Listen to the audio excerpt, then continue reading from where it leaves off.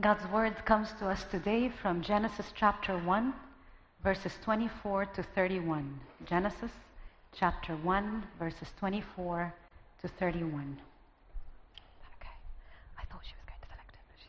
And God said, "Let the land produce living creatures according to their kinds, the livestock, the creatures that move along the ground, and the wild animals, each according to its kind." And it was so. God made the wild animals according to their kinds, the livestock according to their kinds, and all the creatures that move along the ground according to their kinds. And God saw that it was good. Then God said, "Let us make mankind in our image, in our likeness, so that they may rule over the fish in the sea and the birds in the sky, over the livestock and all the wild animals, and over all the creatures that move along the ground." So God created mankind in his own image. In the image of God, he created them. Male and female, he created them. God blessed them and said to them, "Be fruitful and increase in number. Fill the earth and subdue it. Rule over the fish in the sea and the birds in the sky and over every living creature that moves on the ground."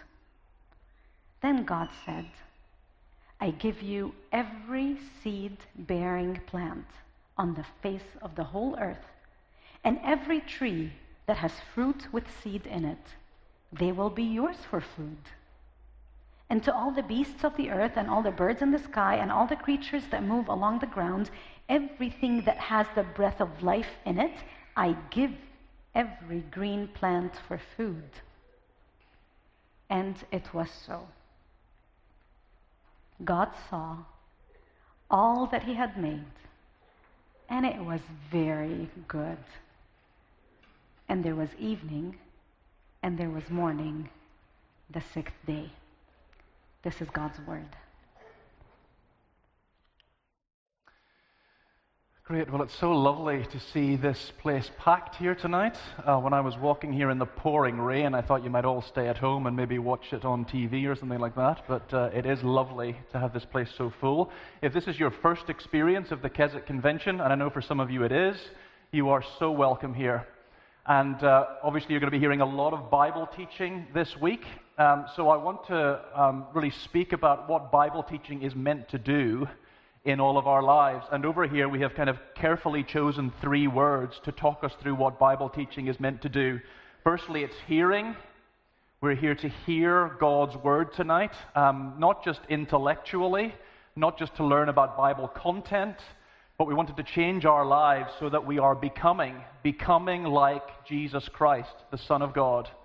So really, we haven't heard unless we are becoming like Christ. That's what God, by his Spirit, wants to do.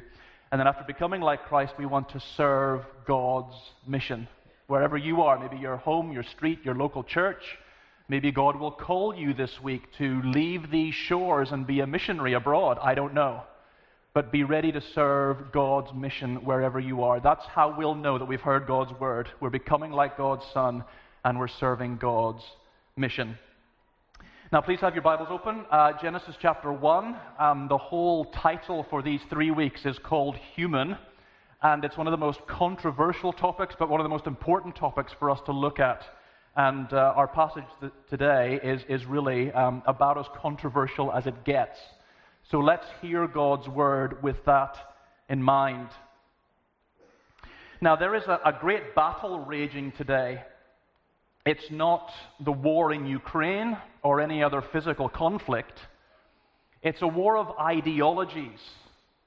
And at stake in this war of ideologies is the most basic issue of identity.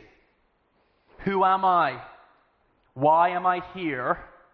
And where am I going? What does it mean to be a human being? These are the most basic issues of life. And if we get the answers wrong, the whole trajectory of our lives goes askew. And the battle today is especially over whether I can create my own identity or whether there is a God who has created my identity for me.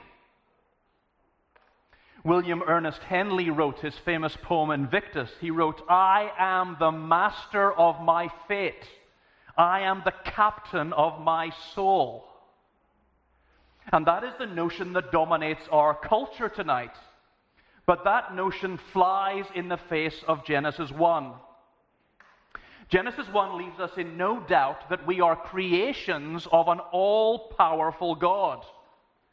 And this famous Genesis creation account does not begin with the question, "Who am I?" Genesis 1 begins with the question, "Who is God?" In the beginning, God created the heavens and the earth. God is the uncreated creator of all things. He speaks the entire universe into being, the sun, moon, and stars, the land and seas, the birds in the air and the fish in the sea. The Bible starts with who God is. And we can only understand who we are when we find our place in the creation story. If we leave God out of the picture, we simply won't be able to answer these most basic questions of life. Who am I? Why am I here? Where am I going? Instead, we will try to forge our own identity, which leads to the confusion and the chaos, I believe, that our culture is experiencing today. If we want to understand what it means to be human, we need to look at the Maker's instructions. And Genesis 1 teaches us three core truths about who God made us to be. Firstly, it teaches us God created us with dignity. He created us with dignity. That's verses 26 and 27 of Genesis 1. The creation of mankind is treated differently to the rest of creation. It happens on the sixth day, the crescendo day that everything has been building up to. You'll notice when the animals are created, we read in verse 24, "Let the earth produce living creatures." It's in the third person, as every other element of creation is. But God takes a more personal approach for the creation of mankind. It's in the first person. Verse 26, "Then God said, 'Let us make man in our image, in our likeness.'" So there is a deliberation in the heavenly council before creating men and women. The words are strangely in the plural. "Let us make man in our image." And these are probably the earliest reference in Scripture to the Trinity. We have already seen the Spirit hovering over the waters in verse 2. And of course, John's Gospel tells us that Christ is the Word of God. Nothing was made without him. So every time it says in Genesis 1, "and God said," that is Christ going to work. Each member of the Trinity is involved in Genesis 1. And God consulted within his blessed Trinity before creating mankind in his image. You notice that phrase, "in his image," it's used 3 times in 2 verses. Verse 27 will say, "So God created mankind in his image. In the image of God he created them." Now, a lot of ink has been spilt on this phrase, "in God's image." What does it mean? Well, it seems to suggest all the ways that we are set apart from the animal kingdom. So our intellect, our speech, our creativity are surely part of it. While chimpanzees tonight are trying to survive in what's left of the rainforests, humanity has sent rockets to the moon. Humanity has mapped the human genome and set out great manifestos like the Statute of Human Rights. As humans, we write poetry, we create works of art, we search for meaning and purpose, for justice and for peace instinctively. We are not pure creatures of instinct like the animal kingdom. We are spiritual beings who were made for a higher purpose. This is how the American pastor Kent Hughes puts it. He says, "Though you could travel 100 times the speed of light, past countless yellow-orange stars, swoop down to the fiery glow located a few hundred light years below the plane of the Milky Way. Though you could witness a star's birth, in all your stellar journeys, you would never see anything equal to the birth of a human being. For a tiny baby girl or boy is the apex of God's creation. That child is created in the image of God.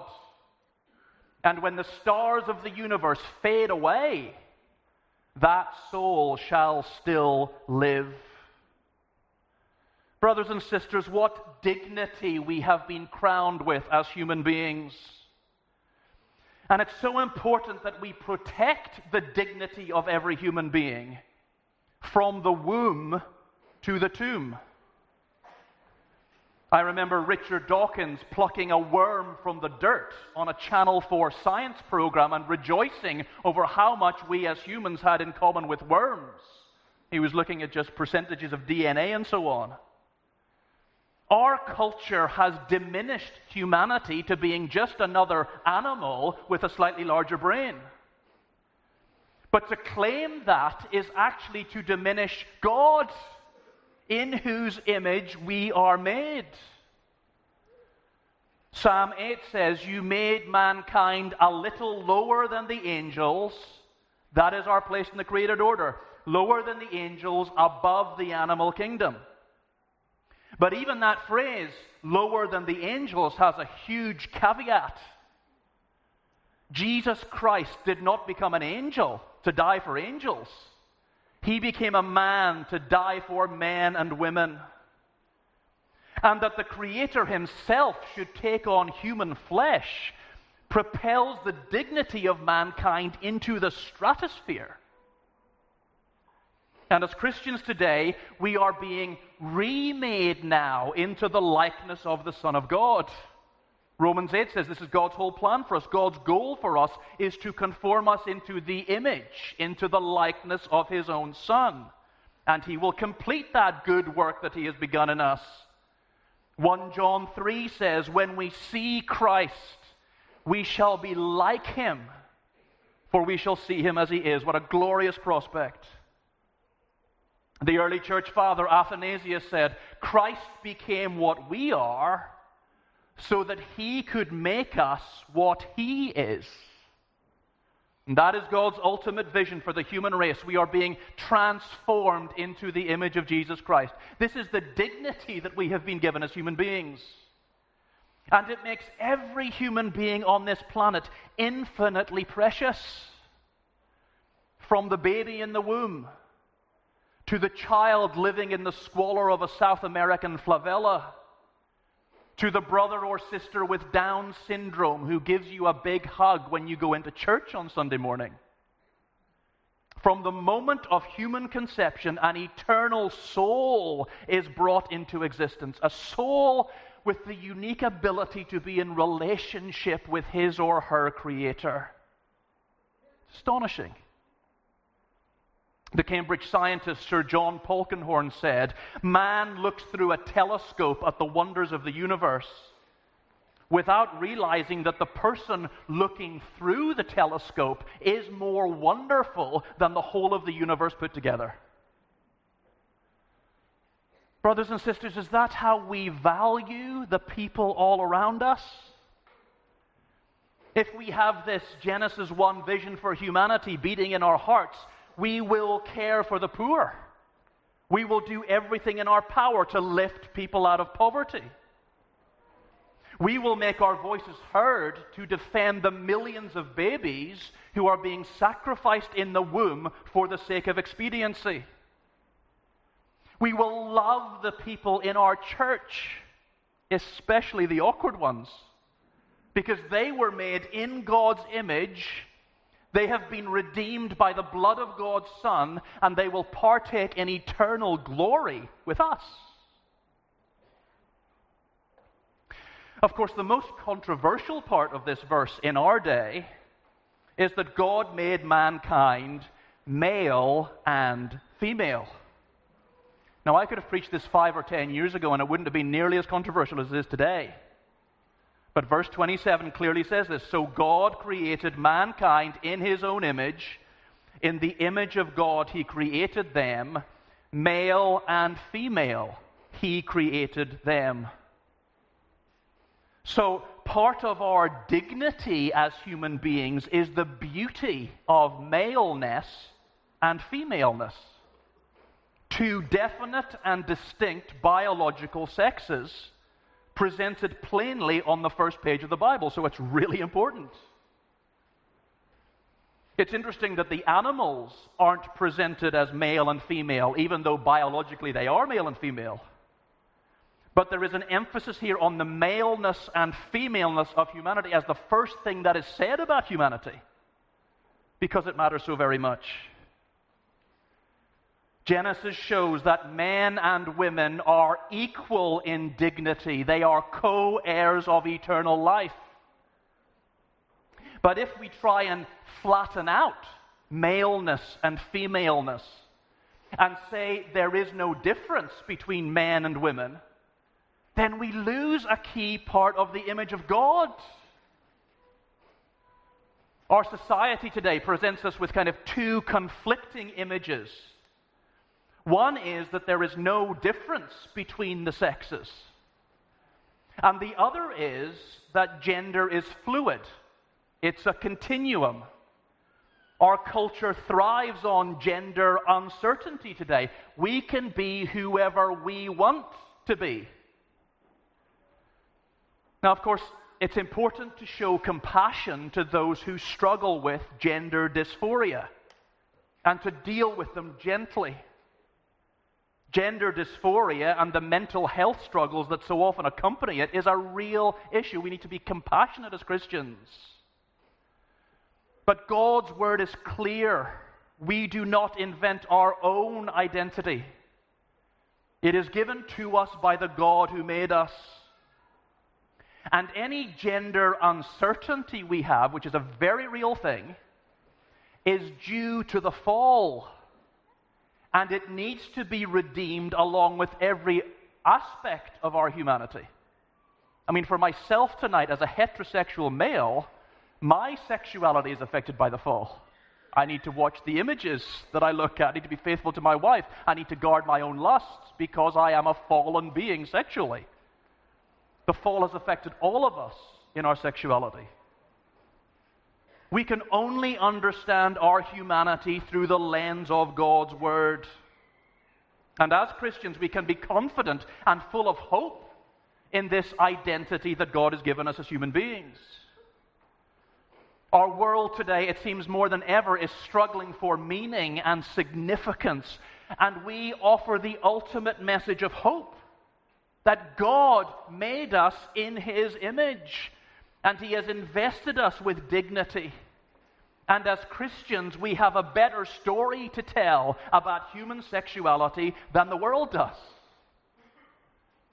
Glenn Harrison, whose lectures were phenomenal last year on this very issue, Glenn Harrison said, "It's time to recover our confidence that the Christian vision for sex, marriage, and family also conveys societal and relational goods that can bring blessing and flourishing to all." If we want to understand who we are as human beings, we need to follow the Maker's instructions. Firstly, Genesis 1 tells us He created us with dignity. Secondly, it tells us He gave us authority. God gave us authority as human beings. That's verses 28 to 30. Being made in the image of God, in the context here, primarily refers to the authority God has given us over creation. So verse 26 says, "Let us make mankind in our image, in our likeness, so that they may rule over the fish of the sea and the birds in the sky." And this theme of authority continues in verse 28. God blessed them and said, "Be fruitful and increase in number, fill the earth and subdue it." Now this verb subdue is fascinating. It's used elsewhere to talk about bringing another nation under subjection.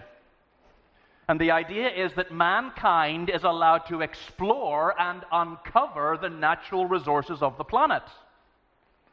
And notice here, it's quite subtle in verses 29 and 30.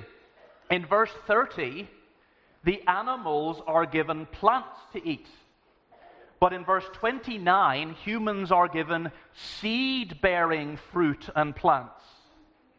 And the idea there is that God doesn't just give food to human beings, He gives the seeds that enable us to cultivate and develop farming and be creative and use technology and produce crops for the blessing of the whole planet. God gave us authority over the earth to exploit the earth's resources so that we could flourish.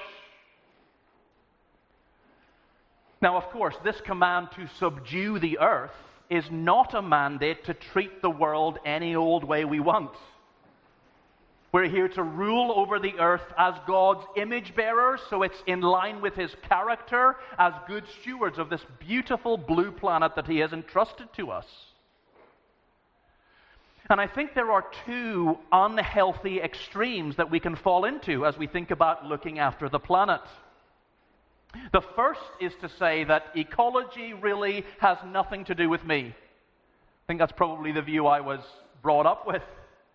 After all, God is going to destroy this planet one day and He's going to usher in a new creation. Why bother looking after this? It's got a sell-by date. Absolutely not, says Genesis 1. God appointed us to be caretakers over this planet in His name.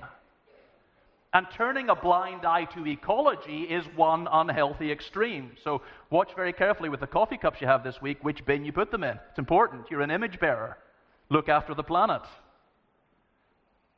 Now, the other unhealthy extreme is to turn environmentalism into a religion that seems to trump the gospel. However important it is to be a good steward of the planet, and it is very important, it is also a fallen planet that needs redeeming. It is not Mother Earth. That whole idea of Mother Earth goes back to pre-Christian paganism. The earth is the generous creation of a God who sent His Son to redeem it.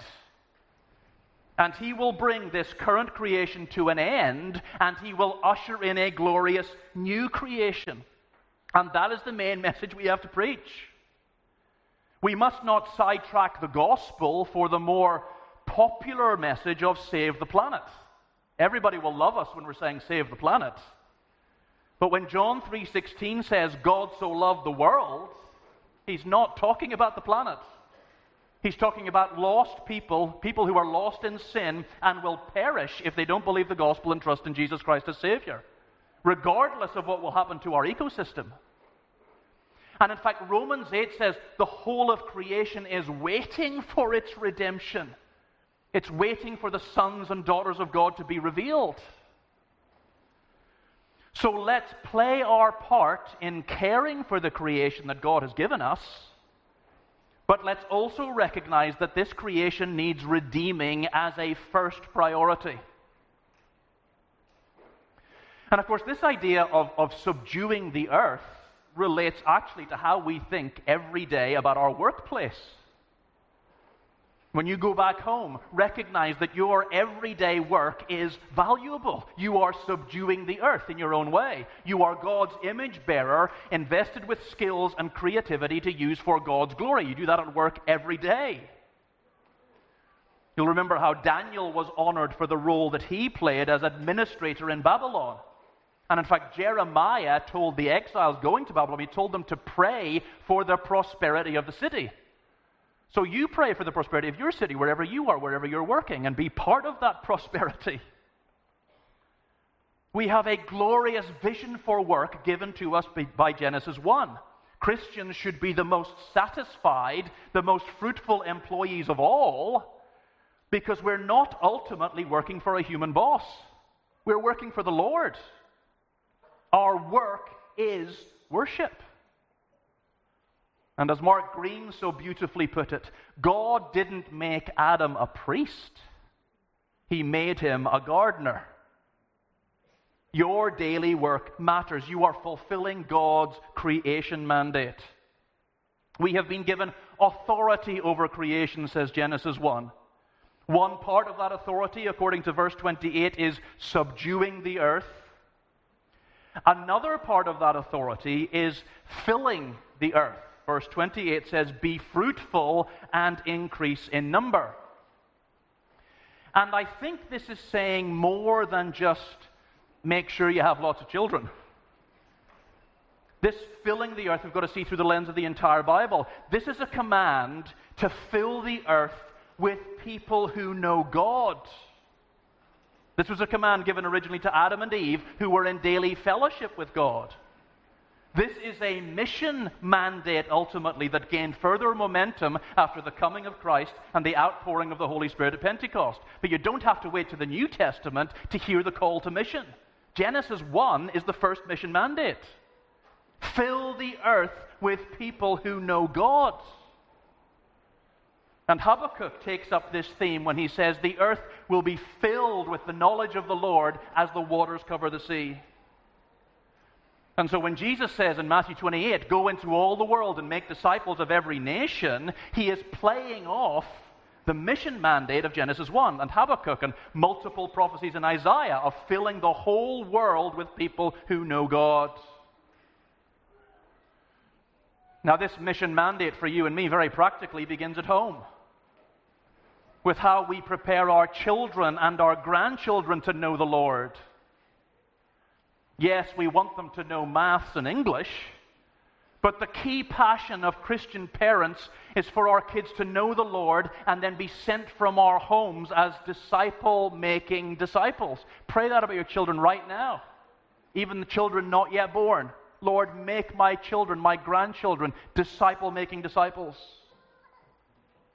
And then we think and we pray and we strategize to reach our friends with the gospel, to reach our street, to encourage evangelism in our local church. And I pray for some of us, we will receive a specific call to leave our country, as of course Abraham does as early as Genesis 12, to leave our country, to take the message of Jesus to another country where people have not heard of him.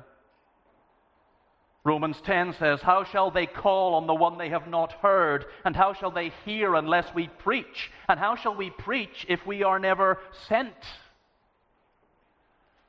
The Keswick Convention has been renowned for 148 years for global mission, reaching people for Jesus who have never had the chance to hear the gospel. I hope we never lose that passion in Keswick, because it's being lost from local church life all across the UK today. To send out missionaries who will follow in the footsteps of Hudson Taylor and Amy Carmichael and Wadkin Roberts, the Welshman who brought the gospel to Manipur in North India back in 1910. And he saw Manipur go from 0 Christians to 90% Christian within a generation. Let's not just read biographies about these missionary greats who were actually very ordinary people called by an extraordinary God. Let's write a new story today of men and women willing to leave these shores to carry the gospel across the globe and fulfill the mandate from the very first page of Scripture, to fill the earth with worshipers of God, with people who know God. If we're going to understand what it means to be human, we need to listen to the Maker's instructions. Genesis 1 says, God created us with dignity. He gave us authority to rule over the planet, and authority to fill it with worshipers.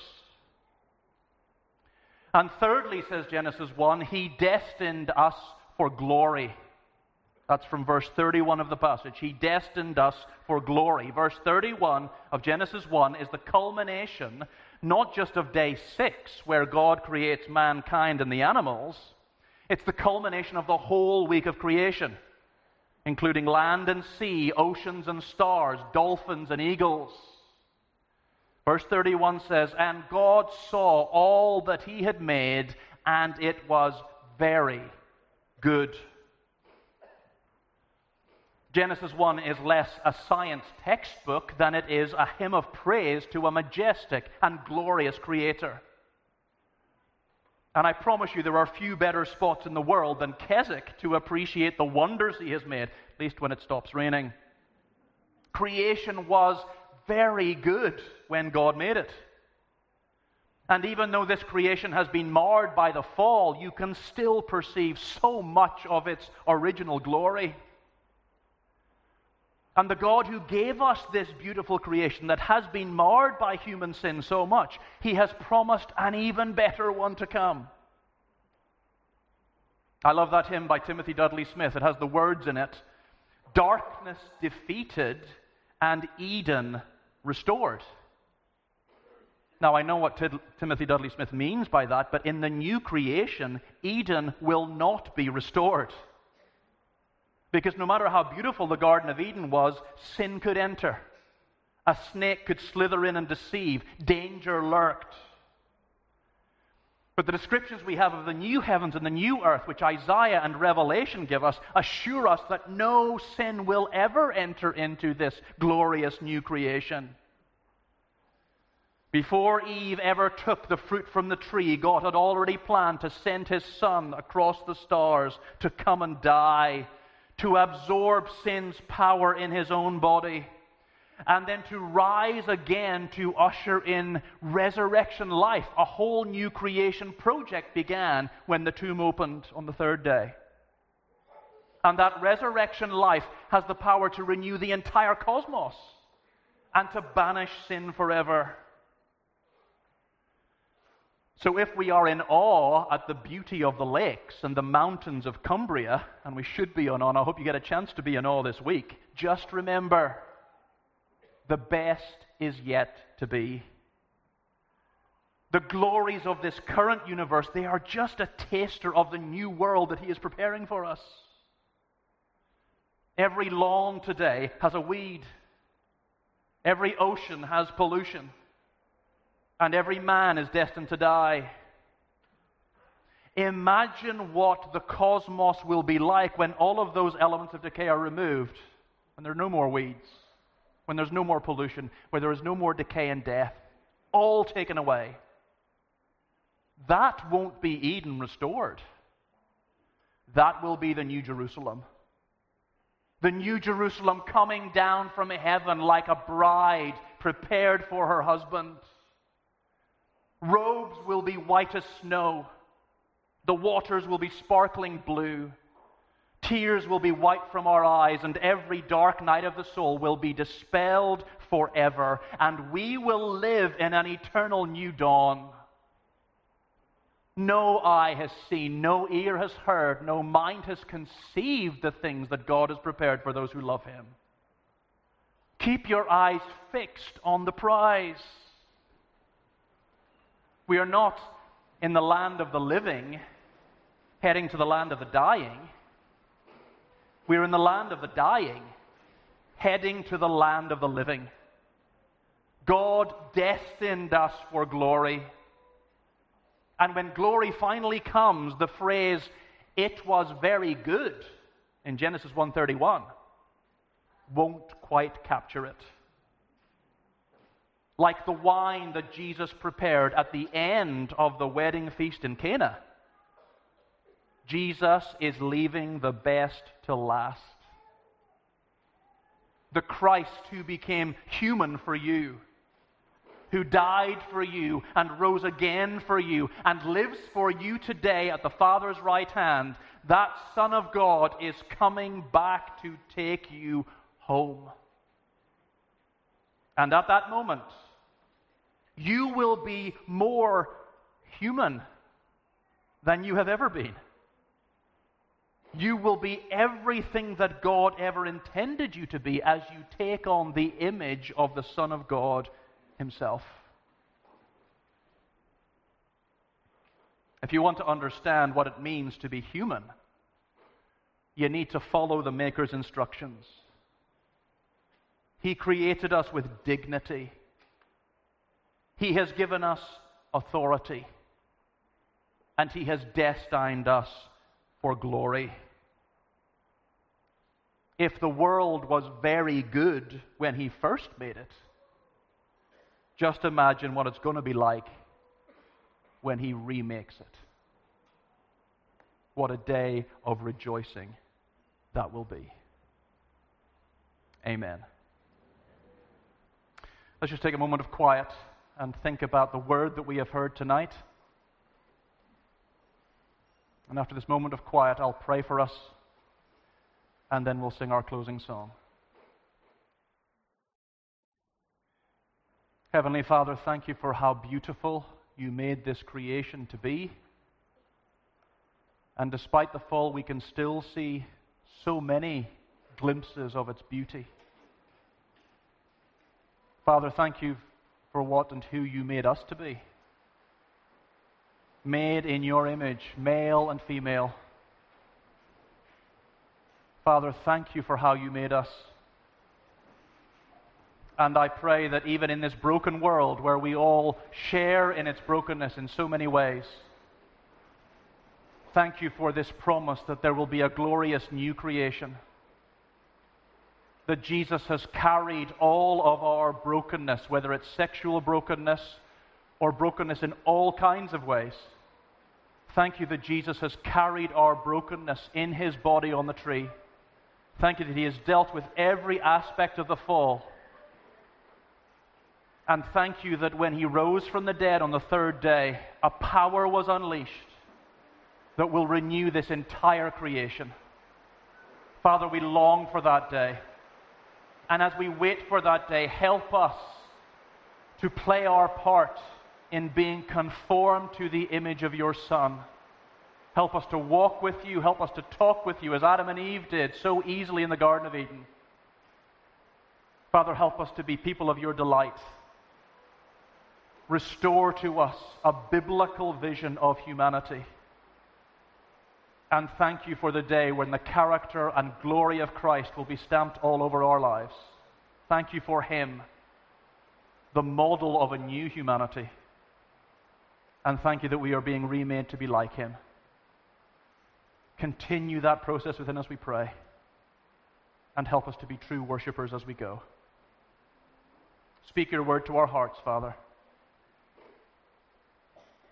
And give us a renewed vision of who you made us to be. We pray this for Jesus' eternal glory. Amen.